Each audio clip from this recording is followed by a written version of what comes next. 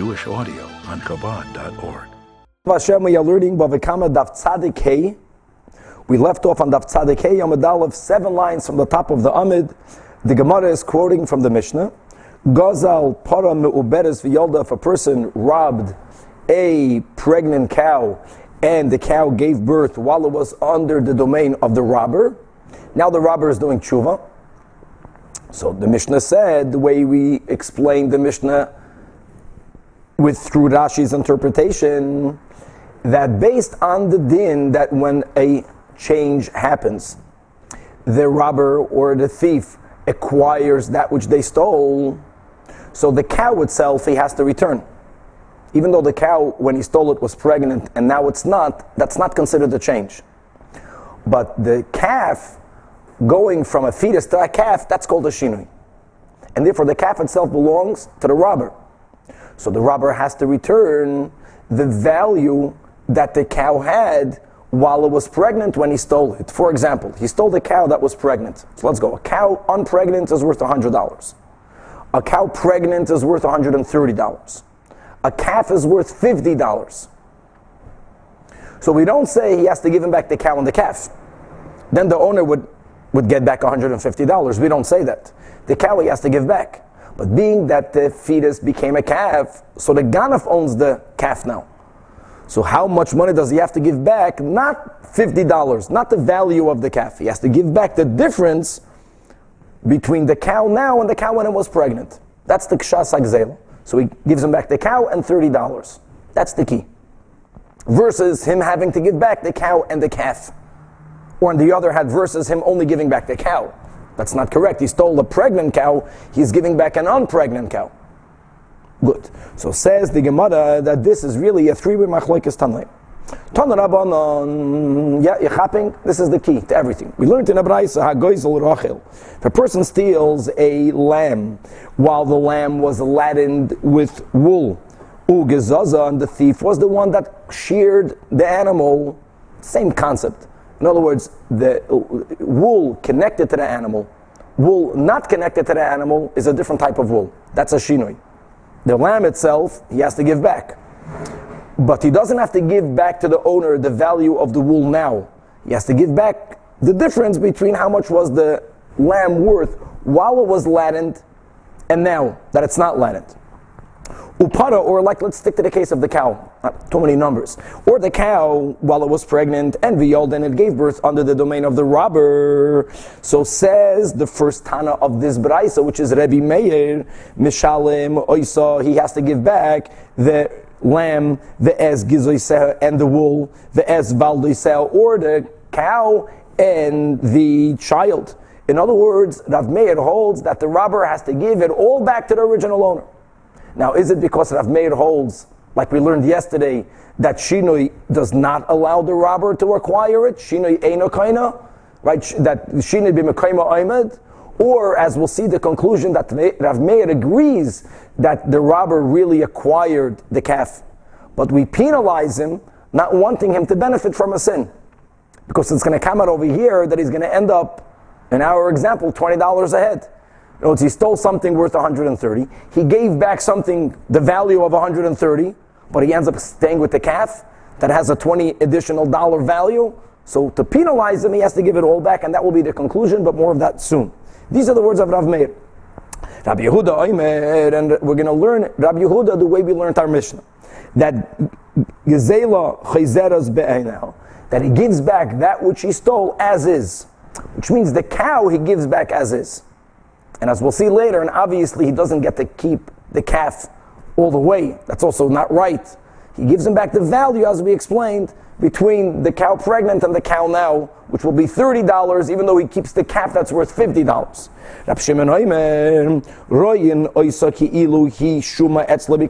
We look at the theft as if it was appraised while he stole it. In other words, he stole something worth $130, so we right away look that the robber owes the owner $130. In other words, Rab Shimon seems to be saying mamish what Rabbi Yehuda is saying. So on today's Amud Beis, we'll learn the difference between Rabbi Yehuda and Rab Shimon. And let's start focusing on Rabbi Meir.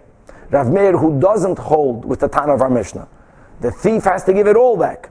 So the question is, as we just spoke out, we inquire, my Talmud Rab Meir. What is the rationale behind Rab Meir? Do we say Mishum de Kosover? In other words, he disagrees with the fact that the robber acquires anything. Yes, fetus to calf is a change. So what? It belongs to the owner, and therefore give it all back. Oy Dilma, Rabbi Meir Ba'alma will hold Shinui Kaina. And really, the calf belongs to the robber.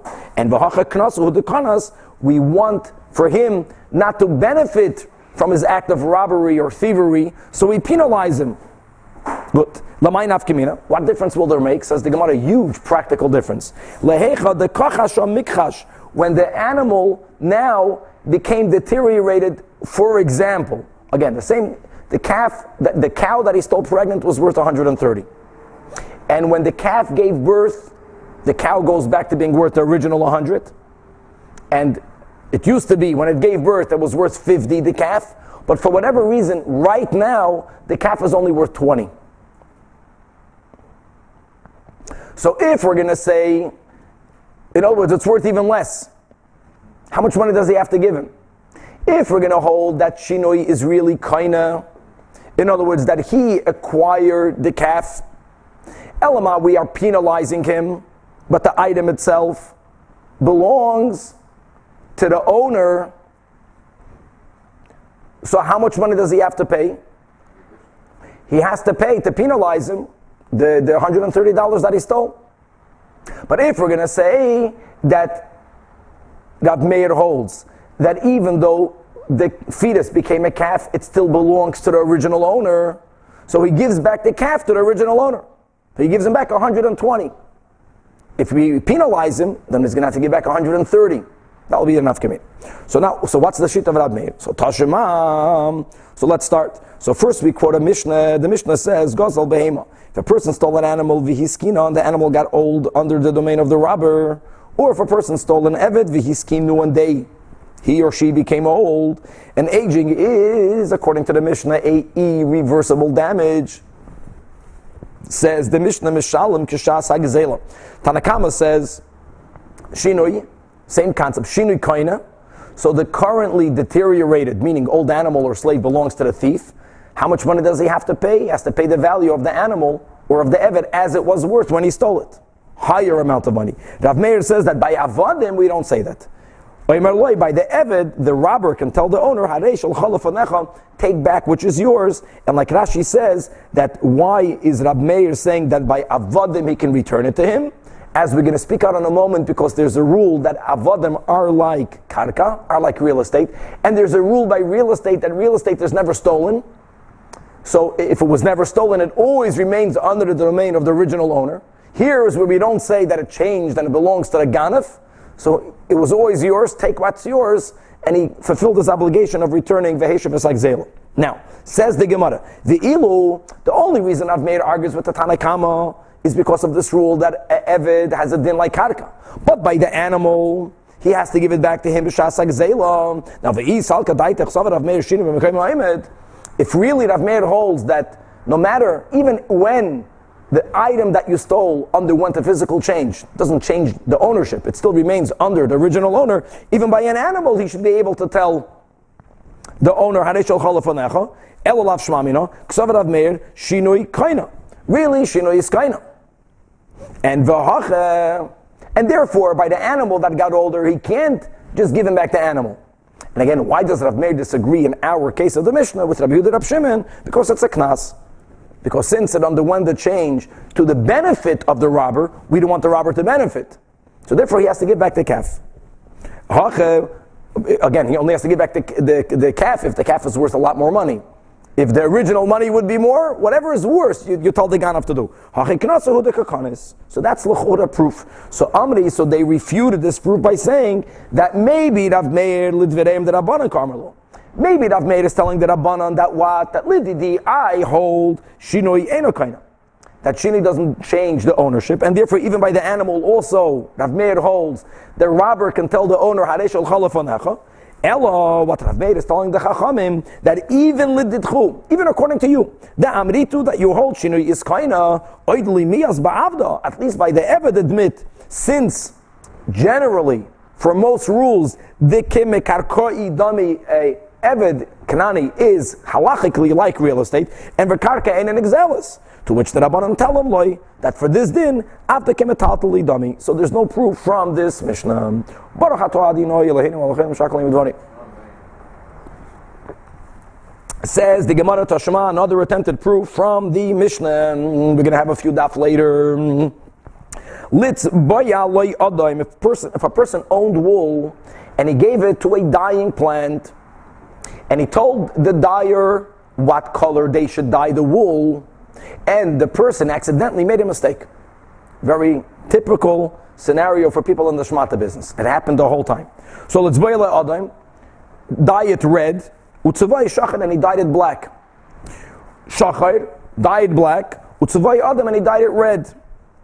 Now here the issue is not about the value of black and red, which one is more expensive. It's simply that the owner who wanted it, let's say black, doesn't want it red.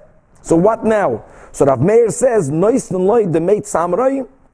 that the dyer has to pay him the value of the wool before it was dyed. So he doesn't lose anything.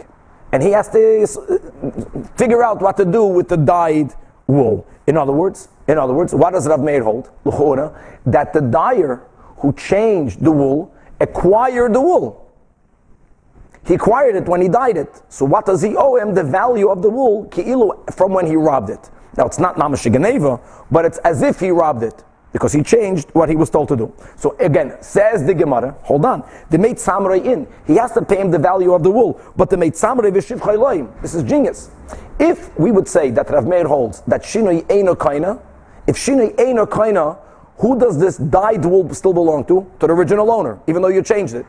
If now, since you were the one that messed up the color, you have to compensate him, so you have to buy it now from him. Now it's already dyed wool. Dyed wool is more expensive than non-dyed wool. All he has to give him money for is the non-dyed wool. So that's a proof that he acquires it. Now, if he did not acquire it, it makes sense that the owner tells him, I don't want this. But this still belongs to the owner. And if the dyer has to compensate him, he should have to compensate him for the value of dyed wool, which is always more money than raw wool. The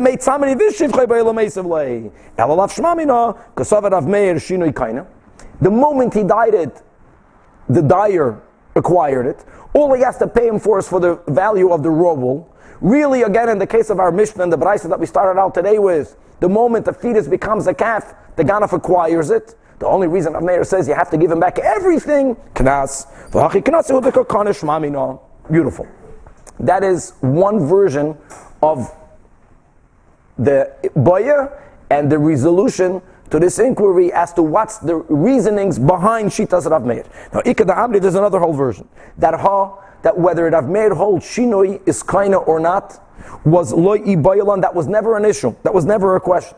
And why is that? Because mi da apich Rav v'tani. Since Rav had a different version in the Mishnah that we learned before, regarding a person who stole an animal or a slave that got older. Rav holds that what was treated inside, that Gazel Parav Yiskin of Avadim V'Yiskinu, Rav Meir was the one that says Mishalom K'shas Agzela. And that's even by an animal. Animal is not like karka. And if Meir says you have to pay back the value as they were B'shas Agzela, that's a proof. Why? Because he acquired it. Shinoi kaina. Rav Meir. The Chachamim were the ones that said that by Avadim, now ve'id l'Rav Meir shinoi kaina. I'm sorry, vade l'Rav Meir. That shinoi kaina. So we see from here shinoi kaina, and it's not a contradiction to what we learned in our Braisa that we started out today with, because it's a kanas. You stole. In most cases, a shinoi means it got older, got worth less. Here, it gave birth, it's worth more. Got worth more, you're not going to benefit. However, but even the second version did have a baya. What was the inquiry? This was our inquiry. Is it that we penalize the robber or the thief because he didn't act purposefully? That's wrong. And only when a mazid happened will he be penalized. And we're not going to allow him to claim shinui kaina, it's mine. Aval b'shoigig, but in the case of shoigig, I'm going to read Rashi's example. So the robber is always a mazid. So the robber robbed something. He robbed a pregnant animal. But the robber sold the pregnant animal to a buyer who was innocent. Same thing. And while the buyer, after the buyer bought it, it gave birth. Now what? Now again, if Rav Meir, since Rav Meir holds, Shegeg is maybe you don't penalize someone who did something b'shegeg. The robber robbed an animal again. The cow was worth 100 unpregnant. Pregnant, it's worth 130. A cow and a calf, 150. So the Ganav stole it. The Ganav sold it to a buyer. The buyer bought something worth 130. The buyer doesn't know it's stolen. And then it gave birth. The shinui happened when it belonged to the buyer. What would Rav Meir say on the buyer? Again, the cow itself belongs to the owner. Cow he gives back. The question is, does he have to give back the calf, which is 50, or only 30? Here he's a shegeg. Maybe Rav Meir will hold, like our Mishnah in this case, he only gives back 30.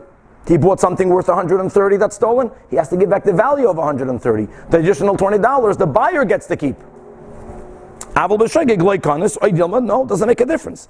Afil b'shegeg nami kanis. No, it's a knas doesn't always have to do with the gavra. You sinned, you are going to get penalized.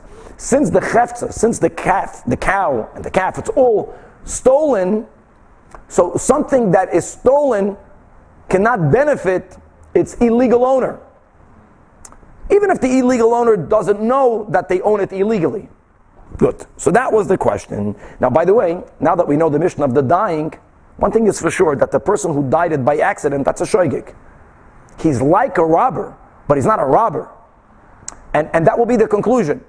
But we didn't have this Mishnah brought up yet. Now we're going to bring up other attempted proofs, and finally we're going to go back to the Mishnah of the person of the wool who dyed it with the wrong color. So Tashema, the good thing about this piece of Gemara is that we're going to learn many dinim.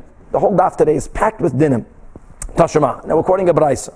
And the Braisa says, Chamisha goivin min ha-michayrarim. That there are 5 scenarios where a creditor can only collect from unsold properties. In other words, normally, if I'm your creditor, I have a lien on your properties, and if from the point that you owe me money and onwards, you sell your properties to a buyer, if you don't have money to pay the debt, I can collect it from the sold properties, from the lekuches, from the buyers. But there are 5 cases that you cannot collect a debt only if the one who owns it still has unsold land. What are the 5? Let's go. Ve'elohen peiris u'shvach peiris. Number 1 and number 2 are similar, so we'll speak them out together. Here's the case. A person stole property, a ganaf, and then he sold the stolen property to an innocent buyer that did not know that it's stolen property.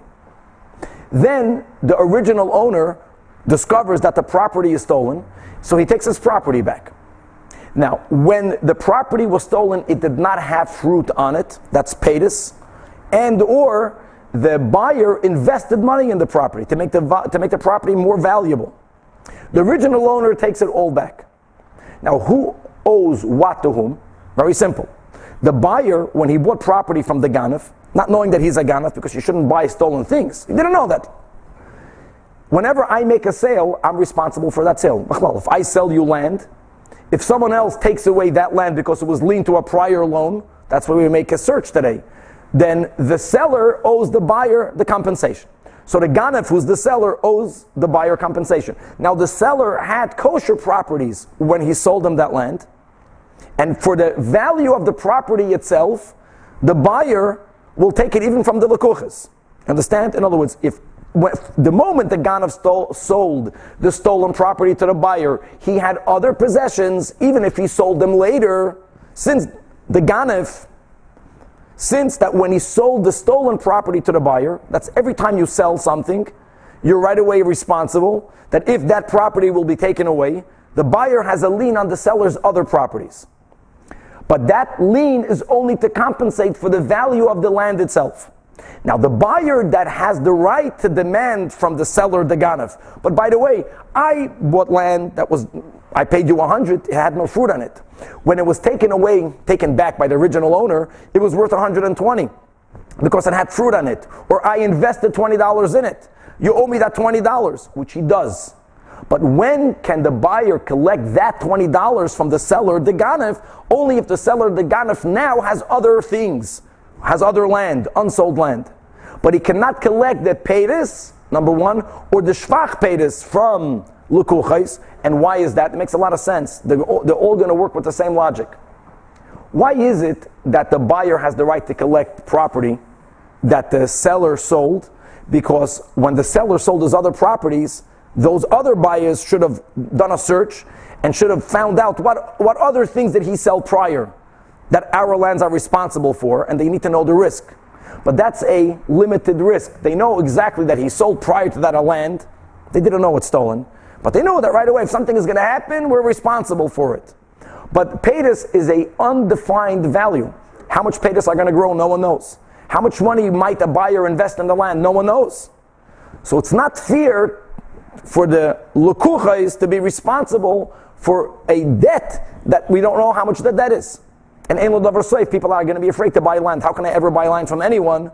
I don't even know what my risk is. So these are the first two cases. And we're going to get back to these two cases to make the proof. Case number 3, the hamekabel olav lozen is ben ishtay oy bas ishtay. A man marries a woman that was married previously. She has children. Or God forbid, in today's generation, she had children even without being married previously. And the current husband in the ksuba is undertaking to support her children. Now, the ksuba that a man gives to his wife automatically liens all his property. His property is liened for the debts in the ksuba, but this is again an undefined debt. How much mezainis is it? We don't know. We don't know how much mezainis it is. How much money do people eat? For how long will that go on for? So this is not lien to the properties. In other words, when the husband still owns property, they collect it even from the property. But if they sell it to the lekuchais, you cannot collect it from the lekuchais. It's only lien to the unsold properties, not to the sold properties.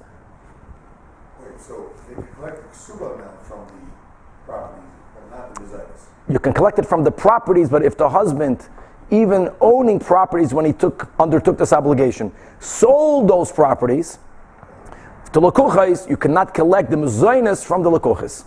It's not defined. Next, the get chayiv she'ein bayachrayis. Any lien, any loan, a normal loan document, a loan document that the creditor doesn't have in the document, the statement that I can collect it even from your properties. So even though those words were not written, our Braisa is of the opinion that achrayis is not a ta'us sefer. There are other opinions that say that whether you write these words or not, every single debt automatically is liened on the properties. And you don't even have to write that there's achrayis. And if you wrote it, it's a superfluous. That's called achrayis ta'us sefer. But our Tana holds achrayis is not ta'us sefer. And if you don't write in the document that the lands are liened to the loan, they are not liened to the loan to the point that if you sold it, you can collect it from the lekuchis. Now, if you didn't sell it yet, even though it's not linked to the properties, but you have to pay. So Beis Din will say, sell your properties and pay up. Likewise, eksubas isha, according to this Tana, she'ein ba'achrayis. Again, this Tana holds that the ksuba is not automatically liened on the properties. You have to write in the ksuba that it is liened to the properties, which is what we write today. And this ksuba did not have those words in it. And therefore, if the husband, after he married this woman, who had then properties, later sold it, she cannot collect it from the lekuchais. These are the 5 cases. Now, says the Gemara, Man shamas leido amar achrayis lafto seferum. Who is the opinion that says that if you do not write achrayis in the document, there is no real achrayis? That's Rav Meir. So first of all, the author of this brayso is Rav Meir. And where do we find this Rav Meir? It's good to remember this. So Rashi brings from Bava Metzia the following scenario. If you find a loan document on the street, in which it says that Reuven owes Shimon money, that's what it says in the document. And the borrower is being moida, I never paid him back yet. Because if the borrower claims I already paid him back, so who says it was lost by the lender? Maybe it was lost from the borrower. But you would think if the borrower is admitting that he didn't pay back the loan yet, so give it back to the creditor. So that's a machlekes tanoim. Why is a machlekes tanoim? If you hold that achrayis lafto soiferu, if you hold achrayis lafto soiferu, achrayis was not written in, so the lender can never collect it from the lekuchais, that's Rav Meir, then you can give it back to the lender, when the borrower admits that he didn't pay back yet. But if you hold achrayis to soiferu, then you can give it back to the lender even when the borrower says I didn't pay back. Why? Because maybe the borrower did pay back. Eloma, he's making a deal with the lender, which is that the borrower sold properties, and he wants to get them back. The borrower wants to get them back, but you can't, he sold them already. So what he's doing now is, even though he already paid back the debt, he's going to claim he didn't pay back the debt. So it's going to give the lender the power to collect it from the lekuches. The lender will collect those properties from the lekuches, and the buyer will give him money. He just wants to get those properties back. It's called the kanunya.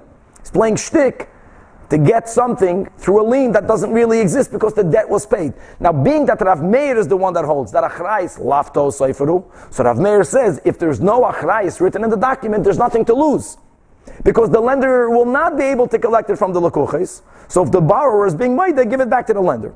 So since Rav Meir is the one that holds achrayis lafto soiferu, our brayso is Rav Meir and Viktani. Now let's go to the cases. What are the first two cases of the brayso? Peiris or shvach peiris.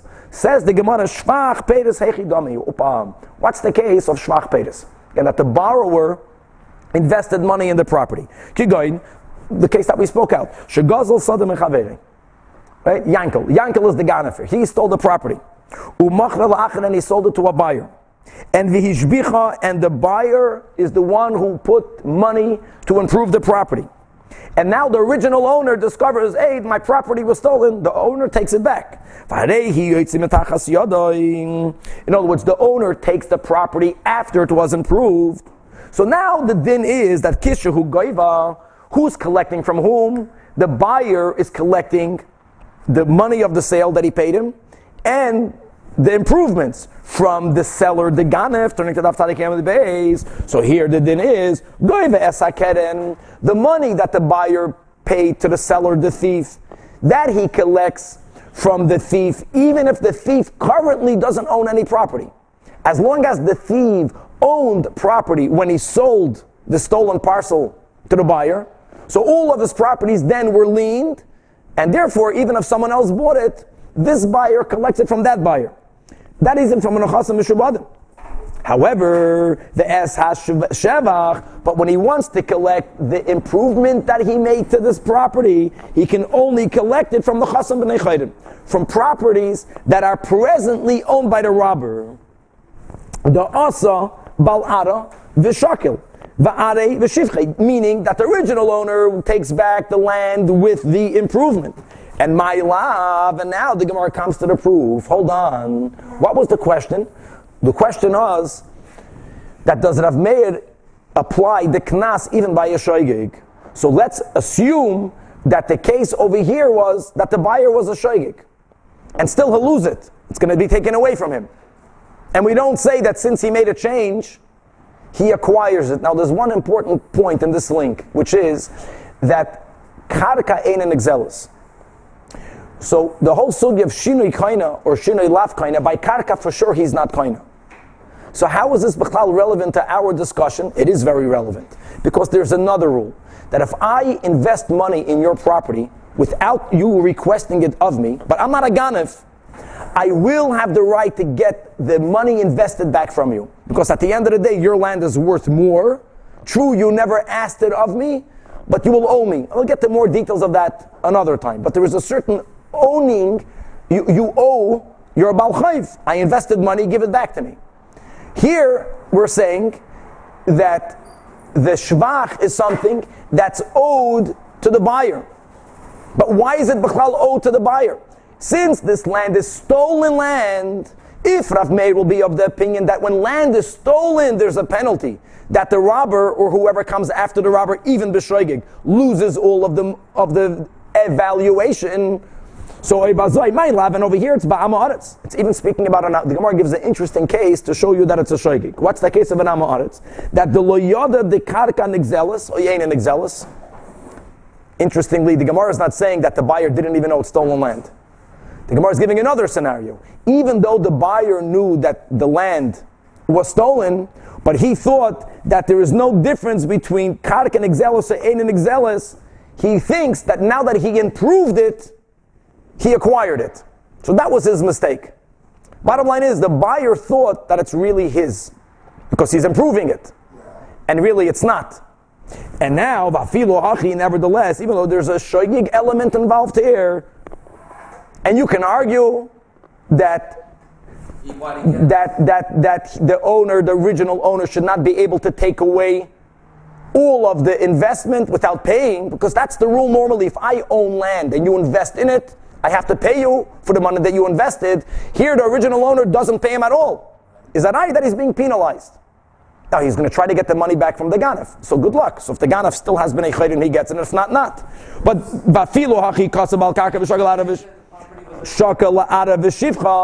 nevertheless, it's across the board that the owner takes the land back, including the money invested. Again,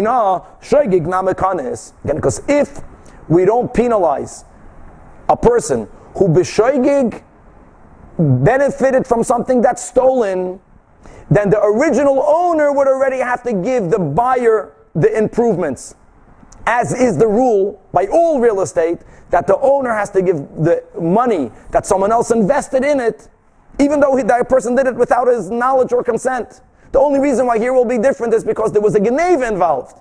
But the buyer didn't know that there was a geneva, or the buyer thought, like the Gemara says, that even though the land was stolen, now that I'm changing it, I'm going to acquire it.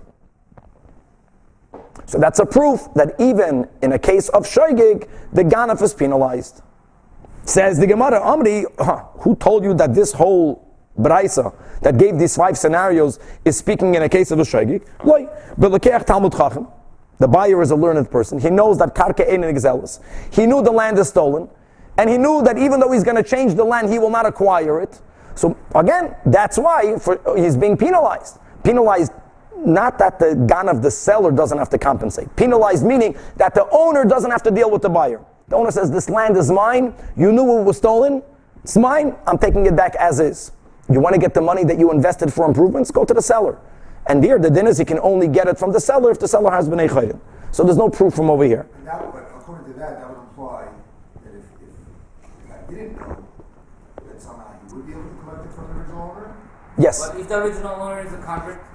Nothing to do. Right. Tashema, nothing to do. We'll speak about this later. So Tashema, so now the Gemara brings the proof from the Mishnah that we quoted at the end before the Ikeda Amri.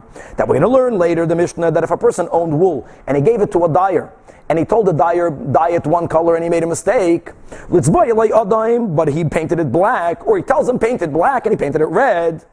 And Rav Meir says that what do we do? That the dye plant owner has to give to the wool owner the value of his undyed wool. So says again the Gemara, the made samray in, the made samray v'shivchay, but he doesn't have to give him back the money for the dyed wool. Now here, he should be like a shoigig. It is a shoigig. Now,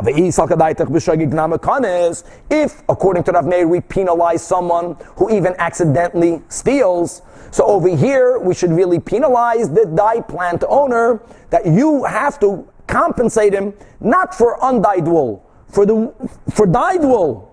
Dyed wool in the wrong color, but you should have to pay him for more money. The meitzamri v'shivcha b'ilamaisiv lei elav shmamino, that only b'meizid kanis b'shoyigli kanis shmamino. So it's good. So the bottom line is that Rav Meir, coming back to the case of our Mishnah, argues with the din of our Mishnah, not because he fundamentally argues with the concept of shinoi kaina or eino kaina.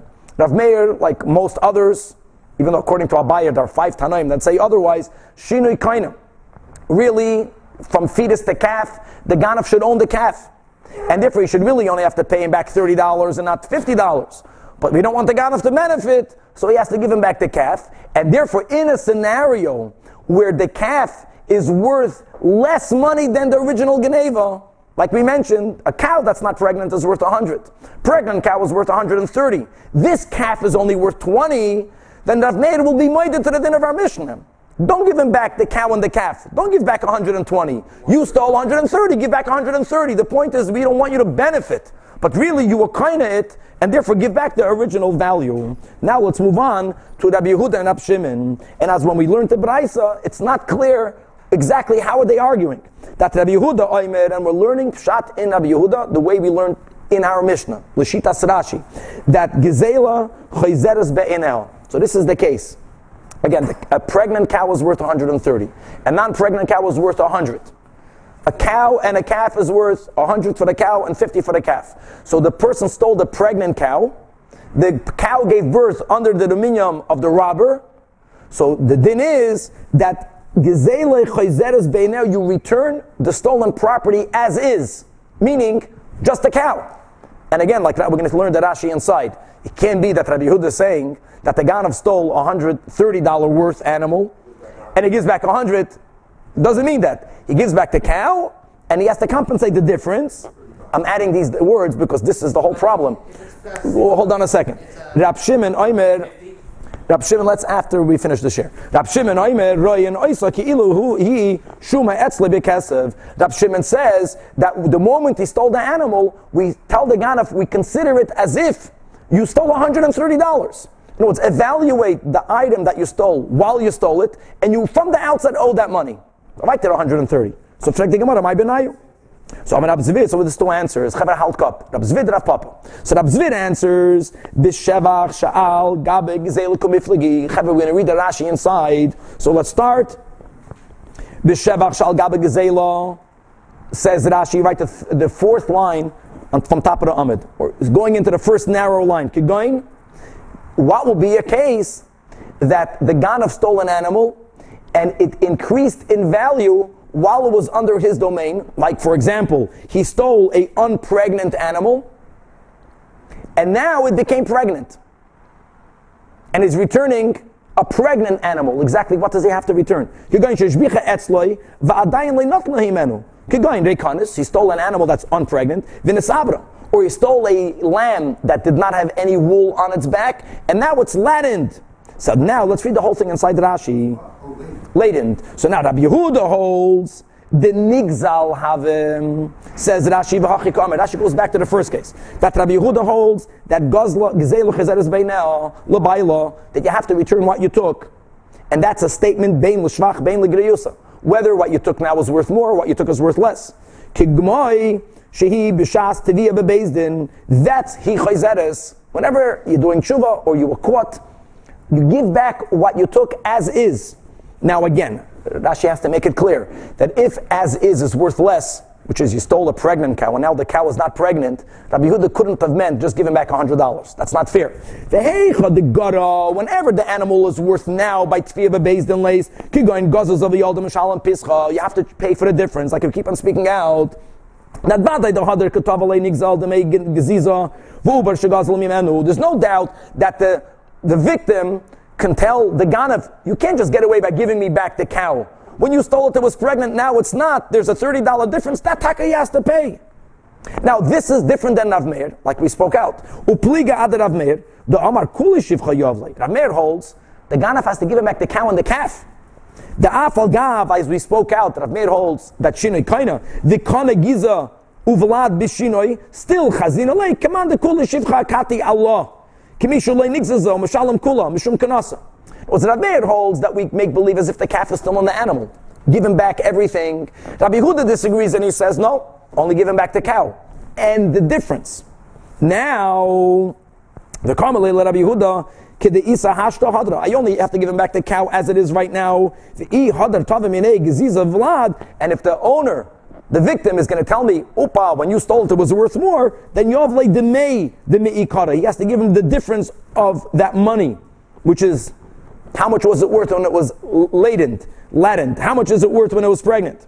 However, now we'll come back to our case. But now in the case where the animal is worth more, Rabbi Yehuda holds that the Ganav has to give the animal as it is back to the original owner. So he stole something worth 100. Now it's worth 130. So what does Rabbi Yehuda hold? Give him back the 130. However, on this comes Rab Shimon to tell you that no, that we don't say give back the animal as it is right now. The moment you steal something, Ke'ilu Bezdin makes an evaluation, how much is it worth, and that money you owe. So if you stole something that was worth 100, now it's worth 130, you don't give him back 130. You give him back $100. And Rashi holds, you give him back money, because it underwent a change. So that change of going from non-pregnant to pregnant is Kaina, the whole animal belongs to the Ganav. Let's read it inside. That the robber benefits this increase in value because the shinoi Kaina. What's the shinoi? From unpregnant to pregnant.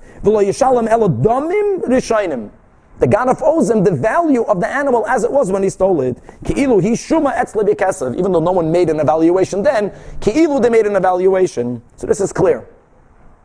Now let's read it inside the Gemara. Rabbi Yehuda holds the nigzal have, that this increase, the animal that's pregnant, the lamb that's laden with wool, belongs to the owner. But Rab Shimon holds, he takes shinui kaina even to this case. Now this is a gavaldik chiddush, because what Rab Shimon is saying according to Rashi is that you consider the animal itself a changed animal. Unladen to laden, unpregnant to pregnant. And therefore you only owe him the money. Rabbi Yehuda also holds shinui kaina. Rabbi Yehuda, according to this version, only holds shinui kaina means from fetus to calf, that's called a shinui. But a cow from unpregnant to pregnant, that's not called a shinui. That's the key over here. Just grow some extra. That's called, so the whole animal changed. Very good. And Rabbi Yehuda, that's the way we're going to learn Pshat of it. And Rabbi Yehuda holds that shinui kaina, that's not a shinui. So this animal itself belongs to the owner. So give the animal back to the owner. You want to cry and tell him what? You're a ganef. Return what you stole. That is the way Rab Zvid understands Rabbi Yehuda Rab Shimon. Rav Papa says like this. Rav Papa the kula alma shevach shal gabe gezela. Everyone holds that the increase value. Let's just speak about the case of pregnancy. That this fetus belongs the gazlan hava. Wow, belongs to the robber. Not that the cow belongs to the robber, but the increase belongs to the robber. Why? Because from non-fetus to fetus is called the shinui. It's a change. That is something new. From ayin to yesh. Ein l'cha shinui gadol mizeh. Yeah, but also the wool growing, that's also... From ayin, there was no wool, now there's wool. So that which is now on the animal that was not, everyone holds, will belong to the gazlan, to the robber. The only machloikus will be, will the robber keep all of it, which is shitas, Rabbi Yehuda, or does the robber only get part of it? How much part? Minek hamakim. In other words, it was common that people owned animals. They gave it over to a shepherd, and they told the shepherd that all of the increased value that will happen to the animal is something that I, the shepherd, will get paid part of it. That's why I'm working for you. Don't pay me a salary. I want to be a partner in the increase. And if the minek hamakim is to give the shepherd half, a third, a fourth. Yeah. Rabbi Yehuda holds shevach shal gabi agzela kula de nigzal hava. Wow. Again, it's based. We're not penalizing him. It's a shinoi. Again, from ayin to yesh. So it fully belongs to the robber. However, Rab Shimon savar that the robber has some of it. Very good. So now the Gemara that has two interpretations of their machlekes is going to challenge Rav Papa's interpretation. Tanan, going back to our Mishnah also spoke about this case. That Gazal Para, if someone stole a cow, and V'nesabra Etzloi, but the Mishnah's case is that when the robber had it, it got pregnant. When the robber had it, it gave birth. And now the robber is doing tshuva. It's different. So now the question is, what does the robber have to give back? Or Rachel, he stole a lamb that was after a chassidish haircut, had not a hair on it. And then v'nita'ana etzloi. But then he shared the wool. So our Mishnah says, Mishalim kishas hagzela. He only gives him back the animal as it was when he stole it. Which means all of the addition stays to the ganef. Now says the Gemara, he benefits only because now it's no longer in the animal. Inferring yolda in. But if lo yolda, if it did not yet give birth, it seems from our Mishnah, the robber has to give it all back to the owner. Now, 1 second. Hadra be'ina, you have to give it back. So according to Rab Zvid, that said that this is something that's a machlekes tanoim, our Mishnah will be Rabbi Yehuda. That the Omar shvach shal gaba gzela, the nigzal havel Rabbi Yehuda, belongs to the nigzal, belongs to the victim. So then it would be perfect. Taka, Rab Shimon disagrees with it, but our Mishnah will be Rabbi Yehudi. But according to Rav Papa, that holds that both Rabbi Yehuda and Rab Shimon will agree that the robber owns either all of this edition or some of this edition. So our Mishnah is like no one. Gewaldik. Because our Mishnah is implying that it all belongs to the victim. And again, according to Rabbi Yehuda and Rab Shimon, according to Rav Papa, the robber owns all of it or some of it. Elo l'Rav Papa, the Omer, the Gazlan Hava, Hamani l'Rav Yehuda v'Rav Shimon. Beautiful. So Rav Papa says, Rav Papa, hold on. Don't infer anything from our Mishnah. Yes, the Mishnah gave a case that it gave birth. But really, huadin, even if the animal did not yet give birth, lo yolda nami, kishas, the robber gets to keep all of the development. Like whom all of the development will be like Rabbi Yehuda. Good. Why did the Mishnah give a case of Yolda? Because I did the Nasiv Reisha Yolda, Nasiv Seif, and I'm a Yolda. What was the case of the Reisha? The case of the Reisha was he already stole a pregnant animal. That was the case that we started today's shares with. And then he gave birth. Now you have the quadas he have to give back. So just to give the same type of scenario, we gave the same scenario in the Sefer, but really, Huadin, if it's going to be Rabbi Yehuda, that if he stole an animal that's not pregnant, and now it's pregnant and he's giving it back now, that Rabbi Yehuda is going to hold that the robber acquired the entire increase. Now says the Gemara, not only did we not refute Rav Papa, but Tanya Kavasa the Rav Papa. Because in this Braisa, we are clarifying Shitas Rav Shimon, that Rav Shimon Oimer, Royin Oisa Ki Ilu Hi Shuma Etzloi B'Kesev. In our case, the robber steals an animal that's not pregnant, and now it became pregnant, and now he's returning it. So what's the difference with the land? So lemechza, lishlish, v'lerevia, that when he gives back the animal, Rab Shimon Taka says that the robber owns, but he only owns some of the increase. Now what's not clear is, when we say that he owns it, what does that mean? Does he mean that he has a partnership in the meat itself? Or does the owner get it, and he has to pay money? That's the next question. So Amar Ravashi says, Ravashi, ki avina be'Rav Kahana, when we were in yeshiva, we inquired the following, that according to Rab Shimon, no, it's according to Rabbi Yehuda, it's simple. According to Rabbi Yehuda, the Ganav keeps the entire increase. So when they share it, he takes it. When the animal gives birth, he takes the baby. Good. But according to Rabbi Shimon, that there's a partnership. How can you take the baby? Wouldn't that be like getting 50 instead of 30? Yeah. Well, he stole the animal when it was worth 100. Right. And he's giving it back 100. He's giving it back. Yeah, I understand that. But he's giving it back the animal now because the animal is carrying a baby. But after he'll take the calf, according to Rabbi Yehuda, the whole increase goes to the Ganav. The owner got stolen 100, got back 100. But according to Rabbi Shimon, that says that there's a partnership. So the question is that who the Shakol Gazlan, ki misal kinalei, when we make our agreement now with the robber, how ironic. The robber's nach is getting paid. Is it b'demei misal kinalei? Do we send him off by giving him the value of whatever the current market would give to someone who would do this honestly? A half, a third, or a fourth? Dilma, no. That the concept of shinui kaina, at least part kaina, means that he owns part of the animal itself. That mibisra shakol, that he is an owner in the item itself. Upashatna, when we had this question in yeshiva, we resolved it from the following statement. What's the statement? Have more dinim today. That there are three scenarios where we assess the improvement they made to the land. We're going to give three scenarios where someone added value to land and they have to be compensated for it, or value was increased. However, and we have to give them that increase, but we never have to give them that from the land. There are the following three cases. Umalin oisam bedamim, we remove them only by giving them the value of the increase. Ve'elohein. Case number one, chavar halkap. B'choir lepashut. B'choir lepashut says Rashi like this. There's a din that a b'choir gets pishnayim. Simple case. A father had two sons. When the father passes away, the estate is not divided into two. The estate is divided into three. So one son actually gets 2/3, and one son gets 1/3. Now, what happens if when the father passed away, the land had a certain amount of value, and before they divided the land, but after the father passed away, the land went up, Rashi gives an example, another 12 zuz. All of the increase in value that happened after the patriarch passed away, on that they divided equally.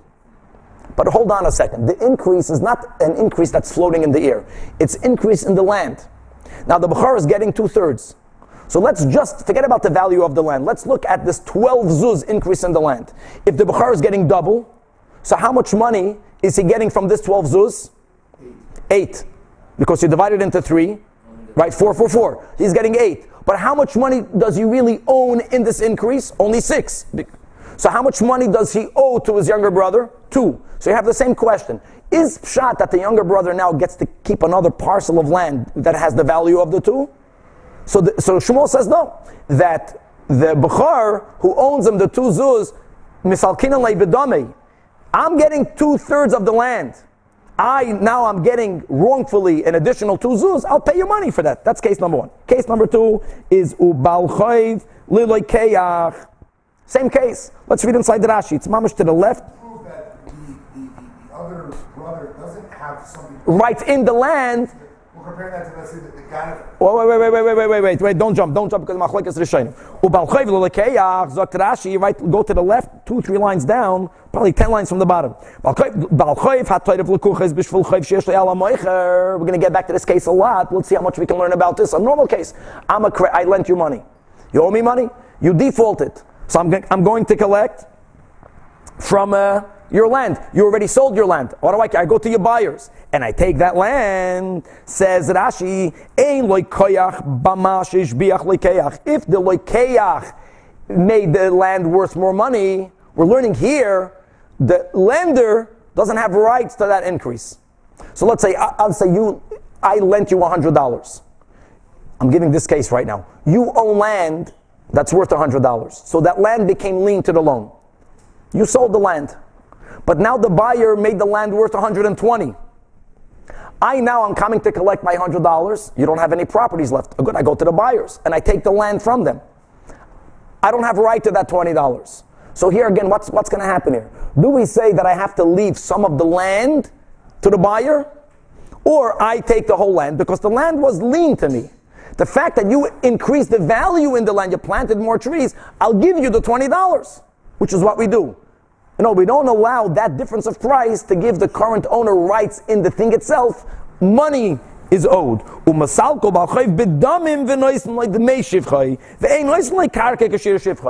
And now the third case is mamish the same. It's the same case. Oh, there's a balchayv. He's not getting it from the buyers, he's getting it from the Yisayimim. The Yisayimim added value, but their father owned money. Same thing. So the balchayv has to give them back the 20, but the Yisayimim cannot claim rights to the land. You're masalka lebedamim. Now, there's mamish 2 opposite ways that the Rishonim learned this Gemara. One way is by saying that since Shmuel, Rav Nachman Amar Shmuel said that in these 3 cases you're masalka bedamim, l'chura that means only in these 3 cases. But we're going to go with Tosfos. Tosfos, second to last Tosfos in the Amid, says that even though he said 3, the 3 Tosfos inside, shloisha shamalim ashashevach, that afal gav diktani gimel ton of a shire. This concept that he didn't give all the cases. And therefore, the same case will be in the case of the original owner gets all of the calf. Rab Shimon, like Rabbi Yehuda, somewhat holds shinui kaina. So at least the ganef owns some of the calf, but he doesn't get any of the basar. The original owner, like in these 3 cases, according to Tosfos Nani, will be mesalikim bedamim. So now, says the Gemara, okay, very nice. But you're telling me that Shmuel gave in the second case that we learned that the creditor has to give him back the value of the shevach? That's not so simple. Amalei Ravin Ravashi. Yeah, we have 2 minutes. Let's start this. We'll continue with this tomorrow. Me, Amar Shmuel. Did Shmuel indeed say that balchayv l'loikeach yavalei shevach, that the balchayv has to give the loikeach the additional value? Again, I lent you money, $100. These numbers will be the answer now. You have land. You have land, so the land is liened to the loan. Then you went ahead, the borrower, you sold the land to a loikeach. I'm coming to collect my money. You say ainly, okay? I go and I see if you have unsold property. If you don't have unsold property, I go to the lekuches and I take the land. Now what happens if that buyer invested money in the land? So Shmuel says, Balchayv goive es hashevach. I keep the additional added value. I b'chlal don't have to give anything back. Forget about the question, do I have to give it back in land? Can I get away with giving you money? I get to keep the shevach. So that has to be clarified. First of all, what will be the logic in that? But here we have a Stira and Shmuel. So Amalei, so answered Rav Ashi, no, like Kasha. Kan, Rav Nachman's case, Rav Nachman Amar Shmuel, is when does the Baal Chayv have to give back the value in money? But he has to give it back to him. That's B'Shevach HaMagia Likisei Fayim. When he collected the land, let's speak about the fact that the land is worth more because there's produce in it. So it depends whether the produce still needs the land, it's not ripe. If it still needs the land, it's considered part of the land. Since the land is liened to the creditor, it belongs to the creditor. So it's my land, it's my shevach. When did Rav Nachman say he has to give it back? That's, for example, if there were grains, the grains are up to your shoulders, which means it's already fully ripe. It's fully grown. The Khan in the latter statement of Shmuel is b'shavach she'ein magiel kisfaim, and therefore it's part of the land. And since the land is liened to the debt, so the Baal Chayv owns the land. So Amalei, so he told him, no. That there were times, a fact, that even when the produce did not need the land, Shmuel allowed the creditor to keep the produce. So Amalei, so Rav Ashi clarified, like Kasha, let's chop the beginning of the answer. The masik leikishir out of a shivcha. That when do we say that the creditor gets to keep the improvements without compensation? That is, if the amount of the land with the improvements is needed to cover the debt. Once I lent $100, the land with the improvement is worth $100, so I get to keep it because all of that was owed to me. The case of Rav Nachman is the loy masik bei el kashir ara. Where, like that was example we spoke out. I lent you $100. You had land that's worth $100. You, Chacham, you sold it. So now that you default, I have the right to collect it. But the buyer now made the land worth $120. How much money was owed to me? Only $100. So that's where I have to pay back the $20. And on that says Nachman Amar Shmuel, I don't have to give you a piece of land worth $20. I give you back the May. And I keep the $120 worth. We'll leave it all fair, and we'll take up Mamash in middle in Mitzvah Hashem tomorrow.